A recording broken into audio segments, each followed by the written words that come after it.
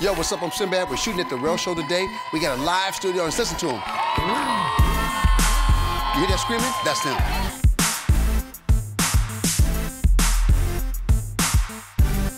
If you miss sitcoms and you miss laughing, and you miss sitting with your friends, family, whatever, that's what this is. You come to watch REL because you want to laugh. As a stand-up comic, you get the laugh right away. And I like the fact that we don't have to guess what a joke is, what works. I like that the audience is there for the ride. And it's just something really energetic about just having an audience there. I find it to be very easy, honestly, because I'm a stand-up comic, so I perform night after night after night in front of a different live audience. It's a different audience every show. And the pressure that it puts on you as a comic, that's what makes us do so well. It is way more fun doing it in front of a live studio audience. You're gonna have moments where you just call out to somebody and there's nobody there.